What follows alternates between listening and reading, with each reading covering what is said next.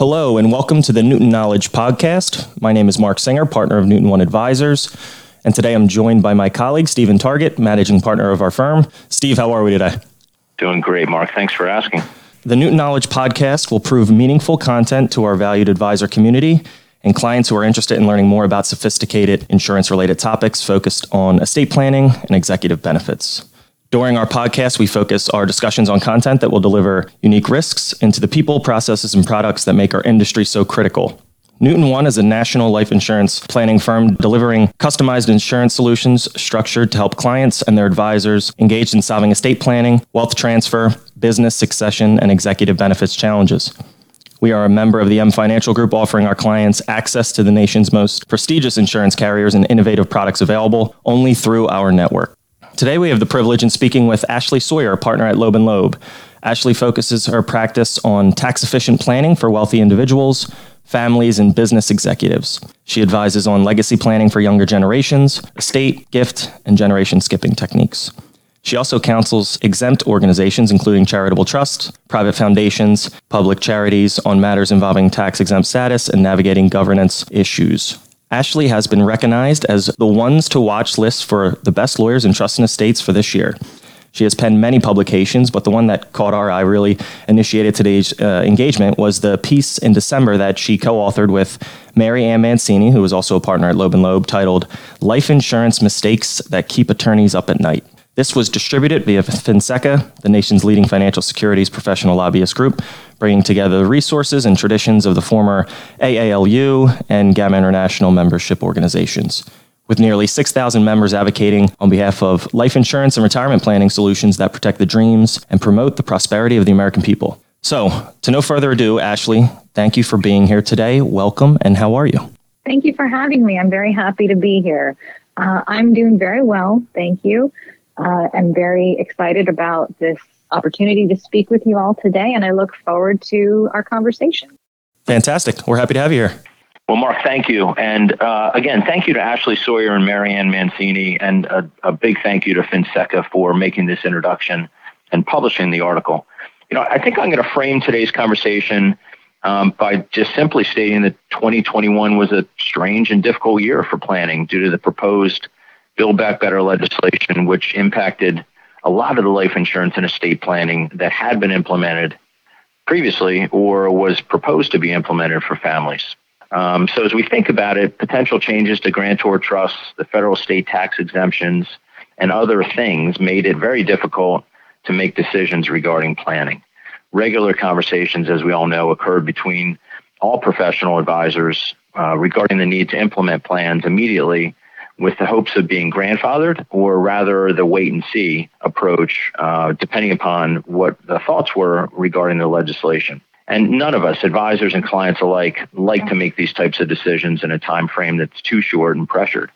So today's conversation is going to address some of the mistakes that could have been made if the advisors moved too quickly without considering what the potential consequences were of those planning decisions. And we're going to jump right into it here with the mistakes that trigger gift taxes. And Ashley, the article begins with the discussion around mistakes that potentially could trigger gift taxes. And you reference such important items as the changes to grantor trust or naming individuals versus multiple owners. And even the misunderstood topic, I would say it's misunderstood, of naming different owners, different insureds, and different beneficiaries. And so could you speak to a couple of the mistakes and potential ways to avoid those mistakes? Sure, absolutely.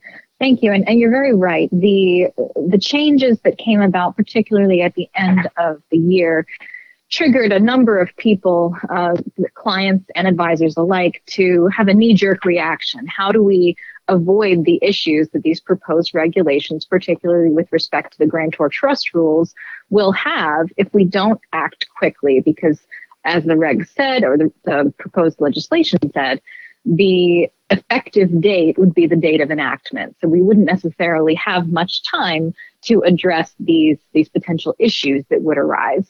So the last couple of years, like you said, have been unique and difficult for a variety of reasons. But our focus was really on how estate and tax planning was going to be affected, particularly when life insurance was involved. The tax proposal that I'll talk about right now was the changes to the grantor trust rules, which would create a situation where trust assets that were intended to be exempt from estate tax would bleed back into the grantor's estate and be taxable at death. So really just mitigating the benefits of our planning. In the case of life insurance trusts, or ILITs, I'll refer to them as ILITs, which traditionally have been used to keep policies and the death benefit outside of the grantor's taxable estate, under these proposed regulations, presumably each time a contribution is made to an ILIT to pay premiums, which really is how ILITs traditionally are set up. They just hold the life insurance policy, and then crummy gifts or annual exclusion gifts are used to pay those premiums each year. There are other ways. There are loans, split dollar loans, things like that people use. But the primary way of funding these premiums traditionally has been using annual exclusion gifts, which means there's a contribution each year. So presumably each time a contribution is made to an ILIT to pay premiums under these new regulations, a portion of the overall trust assets would become includable in the grantor's estate. Consequently, when the insured passes and the death benefit on the policy is paid to the trust, which is much larger than what the trust assets were at the time the contribution was made, the problem of estate inclusion increases exponentially now because that includable percentage of the trust is now a percentage of a multi-million-dollar policy. So it really scared the insurance industry quite a bit. There were a number of articles that came out similar to ours, a number of webinars, things like that were trying to educate people on what could happen under these proposed regulations. Fortunately, they haven't been passed yet. Doesn't mean they wouldn't be in the future, but we've now had more time to analyze how to take action if they were passed. Since the proposed legislation would only affect grantor trusts, one question was, why not just hold life insurance in non-grantor trusts? It's a great question, but it's not an easy answer. ILITs are typically grantor trusts for several reasons, including to avoid transfer for value issues, which we'll touch on shortly, avoid gain on sales to or from the grantor, and avoid interest income on loans to or from the grantor, since the grantor is going to be treated as the owner of the entire ILIT and its property for income tax purposes. Now, Code Section 677A3 is one of the triggers that's commonly used for grantor trust status because it's easy to administer. It simply provides that if any income of a trust, which is referenced as taxable income in the year that it's taxed, is used to pay premiums on life insurance policies on the grantor or the grantor's spouse without the consent of an adverse party, which under the code is a child or another beneficiary of the ILIT, then that ILIT is going to automatically be a grantor trust. 677A3 is a hurdle to get around if you try to avoid grantor trust status, because both case law and IRS guidance indicate that it might not matter if the trust expressly prohibits the use of income, which creates a problem for drafting, or it says the premiums must be paid from principal, so you could draft that in there. But IRS guidance and case law says that doesn't necessarily mean that the trust is going to be a non-grantor trust. And that's because the trustee could breach fiduciary duty and actually use income to pay principal, or they could not realize, or might not realize, that if they don't use the income in the year that it is taxed, but instead add it to principal, and the principal is used in that year to pay income or to pay premiums, then that is technically the use of income to pay premiums. So it could be a mistake. It could just be failure to administer properly, or just not recognize that that's what's happening under the terms of the trust. So as you can see, this created a lot of worry in the estate planning community because it would be difficult to toggle off grantor trust status if these potential changes to grantor trust rules were enacted. Some possible solutions that people came up with would be to incorporate consent requirements of an adverse party, which is difficult for many people, particularly parents, to contemplate because they don't necessarily want their children to know that they have a policy out here with multi-millions of dollars that's going to be paid out when their parents pass. So convincing clients to give a beneficiary child that power to consent each time a premium is paid is difficult. You also could say that the premiums have to be paid from a separate non-interest bearing account, perhaps, and that account it's funded initially at the time the trust is funded, or you could use the income from the principal of the trust to hold that non-interest bearing account and use it in future years to pay premiums. So there are a few different options, but all of them are difficult to follow, difficult to administer, and difficult to explain to clients. Now that we've talked about the issues with toggling off grantor trust status and the problems that the proposed legislation could create, I'll also mention a couple of other things that people did or were thinking of doing in order to try to address the issue. It revolves around these grantor trust ILITs. So one of them might have been to name multiple individuals as owners, and there are problems with that. So it's important to consider the ownership of the policy to ensure, one, that it remains outside of the insurer's taxable estate, but also that you can treat those premiums as annual exclusion gifts. When a policy is held in a properly drafted ILIT, the premiums would qualify as annual exclusion gifts to the beneficiaries, provided that you follow those rules with giving crummy notices and having withdrawal rights under the document itself. But if a policy is owned by more than one individual, perhaps 3 children, the insured wants their 3 children to be the owners. They consider, we'll just use our annual exclusion gifts to pay the premiums on behalf of these 3 children, and it will be the same as an ILIT. But the problem is the children as owners would have to act together in order to do anything with that policy. And so it may not qualify as an annual exclusion gift because each of those 3 children would have to be treated as having a present interest and power over that gift itself. That's really a problem that arises very quickly if you do individual people as being co-owners of a policy. Now, 2 or more parties as an owner, or the insured and the beneficiary being an owner. This is an issue that came up in the case of Goodman versus Commissioner. And this is really a situation where perhaps an insured spouse is the owner, or a revocable trust by someone other than the insured is the owner. So in Goodman, upon the insured's death, the owner would have been deemed to have made a gift to the designated beneficiary other than the owner of the entire death benefit, which would have triggered a gift tax. So specifically in that case, the wife created a trust that was revocable by her during her husband's life to hold life insurance on her husband's life, and designated that upon her husband's passing, the proceeds from the insurance would pass to a trust for their 3 children. When her husband did in fact pass, she no longer had the power to revoke the trusts under the terms of the trust agreement she created, and she was then determined to have made a completed gift of the entire death benefit to the children. So as opposed to gifting premiums or gifting the value of the policy at the time it was purchased, which is going to be much lower, she was deemed to make a gift of the entire death benefit, which was much higher. So Ashley, let's move on to the second topic in the article, which is mistakes that trigger income tax. And I guess I would say along the same lines as mistakes that trigger gift taxes, there's potentially a number of actions that could trigger income tax, specifically related to life insurance policies. And some of the things that are mentioned, some of the things that we look at on a weekly basis, the phantom income issue upon surrender or lapse of policies, maybe the tax upon surrender with the policy that has an existing loan is often overlooked. I guess from our side of the house on the insurance business, what we would say is the insurance world, the insurance professionals out there, us included, should always make sure that we ask the insurance carrier for a formal accounting of what the tax basis is. We can't make the assumption that we know what the tax basis is and therefore calculate what a potential gain is. But what do you see as some of the mistakes that could trigger income tax? It is not uncommon for clients to reconsider insurance purchases, regardless of what the tax laws are. And really, their ideas around insurance change as their own personal financial situations change. Their liquidity increases. They may have sold business interests, and so they may not feel like they need the liquidity that the insurance policy provides. And really, the proposed tax law changes did incentivize more people to look at this sooner than they may otherwise have, because they would have held the policies in the life insurance trust. They would have been concerned about the grantor trust rules of keeping the policies. And so instead of continuing to fund those, they would just allow them to lapse or surrender them.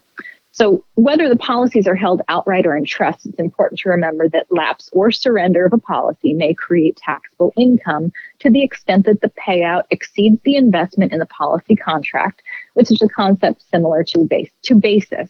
So again, it is very important that we don't just estimate that number, that we ask the carrier for a formal accounting, like you said, of the tax basis and an estimated calculation of what the gain would be if that happened. So just as when a surrender of a policy results in payment in excess of the investment or basis, there might be income tax consequences there.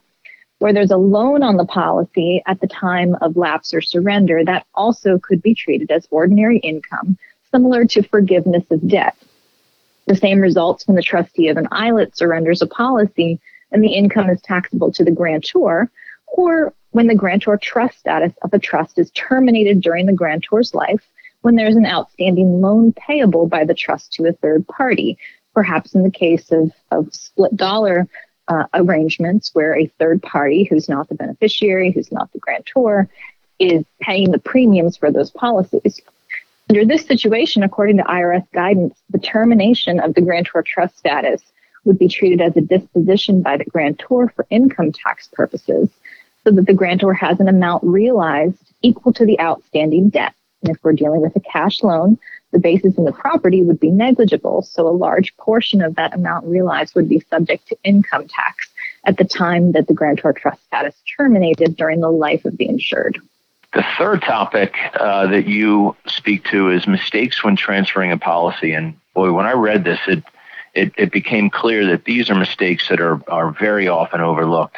So this is another really important topic to address. Would you speak to things such as the Code Section 2035, sale versus transfer of a policy, and then there's some exceptions to the transfer for value, and maybe even address some of the gifting policies and what a Form 712 might be? That's something that's important as we think about this topic. So with the increased exemptions, the gift tax exemption, GST exemption, that most of our clients had over the last several years, people wanted to transfer policies that they owned into these life insurance trusts.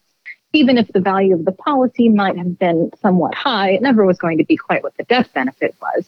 And so a way to use their exemption could have been to make an outright gift. They also could sell, but people tend to want to gift because it's simpler. Maybe it costs less because they don't have to pay an attorney to draft the purchase and sale documents and that sort of thing. The problem with making a gift is Section 2035. What it does is it pulls the death benefit of a gifted policy back into the estate of the donor when the donor dies within 3 years of death. So if you have an insured, a client who's created a life insurance trust, and they want to gift that policy to the trust just because it's quick and easy and simple, they do that, but then subsequently they pass within 2 or 3 years of the gift. The entire proceeds of the policy, the death benefit, could be pulled back into their taxable estate. So their action in making the gift was really pointless. It didn't result in any benefit to them at that point in time. Now, there is a way to get around that. And again, it's the sale versus the gift transfer of the policy. This is an exception under Section 2035, which says that if the policy is sold for adequate and full consideration, in the case of a policy transfer to an ILIT, for example, as long as the trustee of the policy obtains a fair market value and it's purchasing the policy from the grantor for that fair market value, then technically 2035 does not apply to pull the policy back into the insured's taxable estate, even if he or she dies within 3 years of the transfer. And because the grantor is treated as the owner of the policy and the trust for income tax purposes, the sale is not a realization event, so it's not going to trigger gain. And as a result, the sale is going to be an attractive option for an older insured or an insured who has exhausted his or her gift tax exemption. So you always want to counsel your clients to consider these options, even if it may be a bit more timely or costly to go the sale route, because especially in case of an older person or someone who's in poor health, this is going to avoid that potential risk of including the policy proceeds in their estate. But it's important to remember that specific facts and circumstances matter.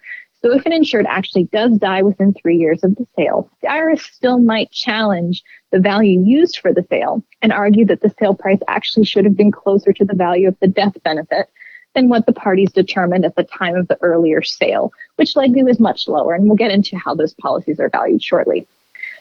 This was the case in Pritchard versus Commissioner, where the insured died 32 days after the sale of the policy to his daughter when he knew he was terminally ill, which was a much shorter time than calculated by the mortality tables on which the premiums were calculated. The court held that the value determined at the date of the transfer is technically recognized as the value of the policy for gift tax purposes. So they did acknowledge that the regs and the code state that they could use that. However, when death is known to be imminent, the value of the policy being transferred must be based on the proceeds of the policy that would be received at the insured's death. Fortunately, this valuation issue is really only present when it was known that the insured was in poor health or was an advanced age. Case law and IRS guidance does support that when death occurs unexpectedly within 3 years, even though the IRS may audit the transaction, the gift tax value would be respected. So, if you or I went and sold our policy and then were hit by a bus tomorrow, the IRS still would respect the gift tax value that we used because we don't expect that that's going to happen to us tomorrow. Now, with respect to tax-free transfer, as I mentioned, when we're dealing with a grantor trust and a grantor islet, and then the grantor being the person who is actually selling the policy, there's not going to be a transfer for value issue there. We're not going to trigger a realization event. There's not going to be a capital gains tax associated with it. But there are some issues when you transfer the policy to other people.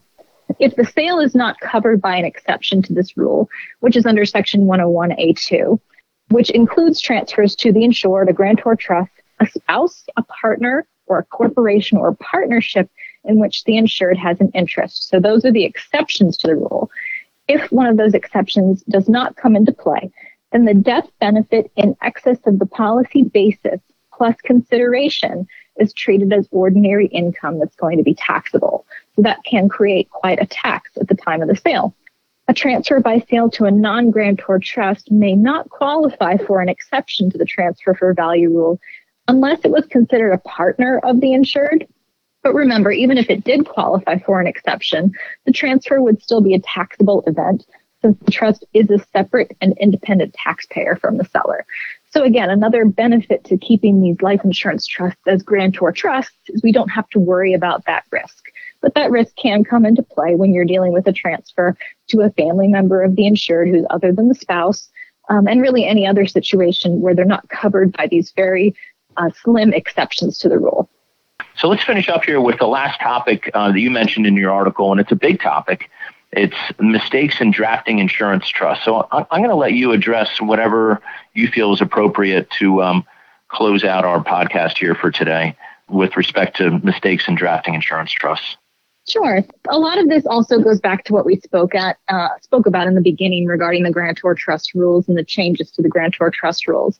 So some of these mistakes that I would like to point out involve drafting.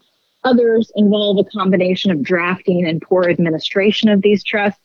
The trust is only going to be as good as the parties who are administering it according to its terms.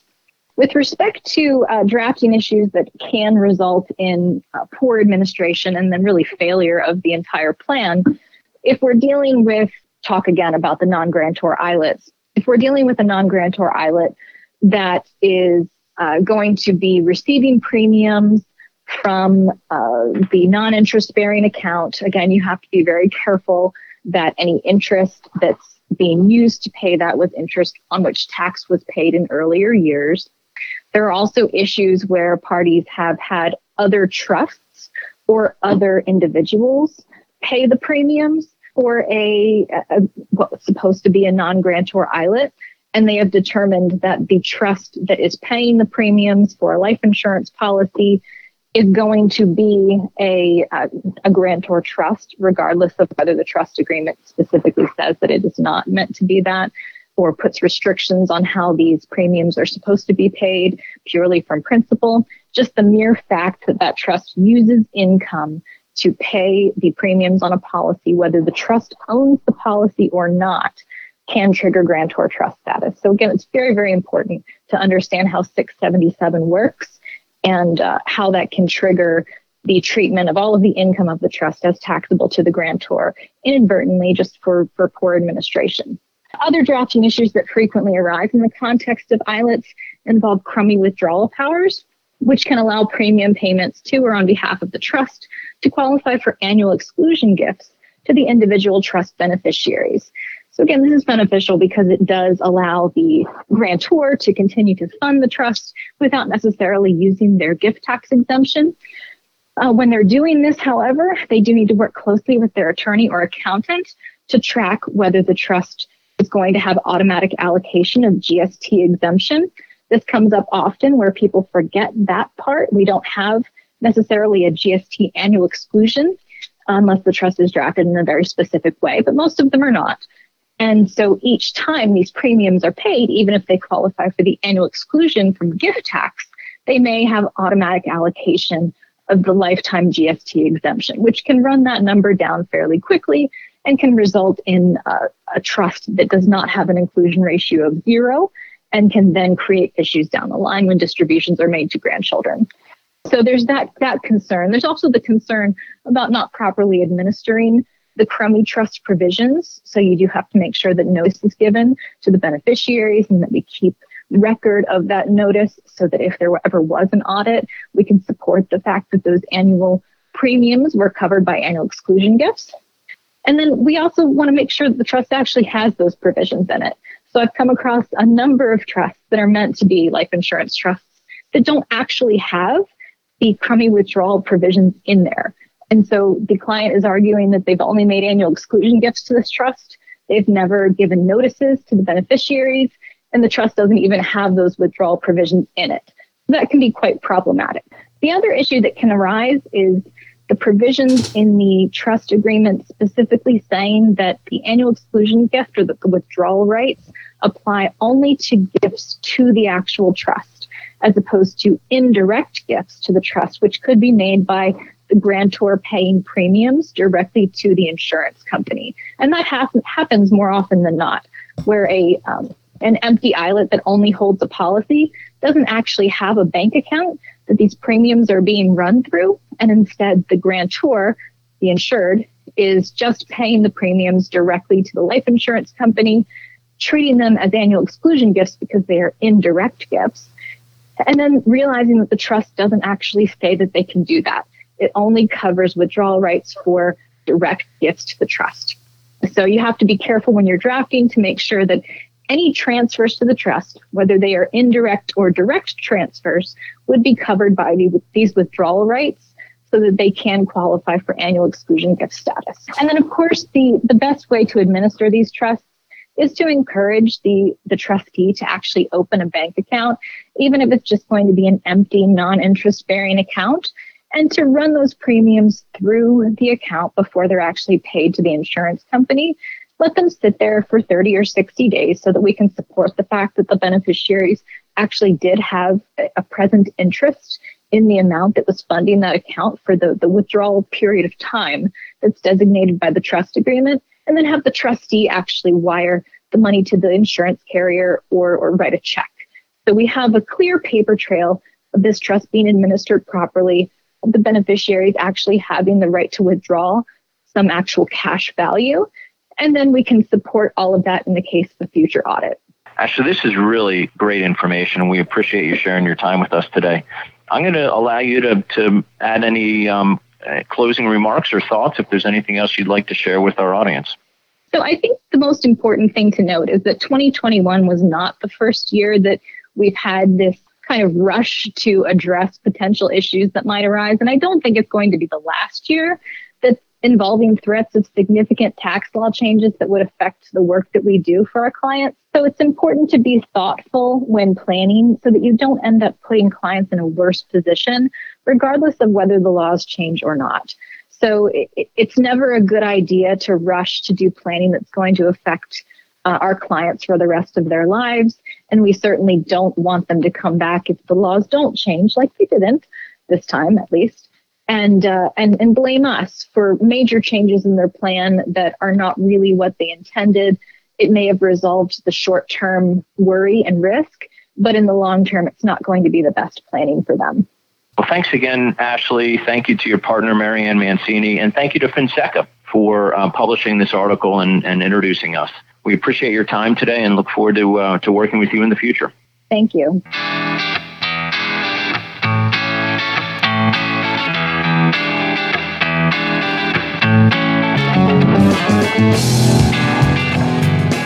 The material and opinions voiced are for general information only and are not intended to provide specific advice or recommendations for any individual. To determine what is appropriate for you, please contact a member of our team.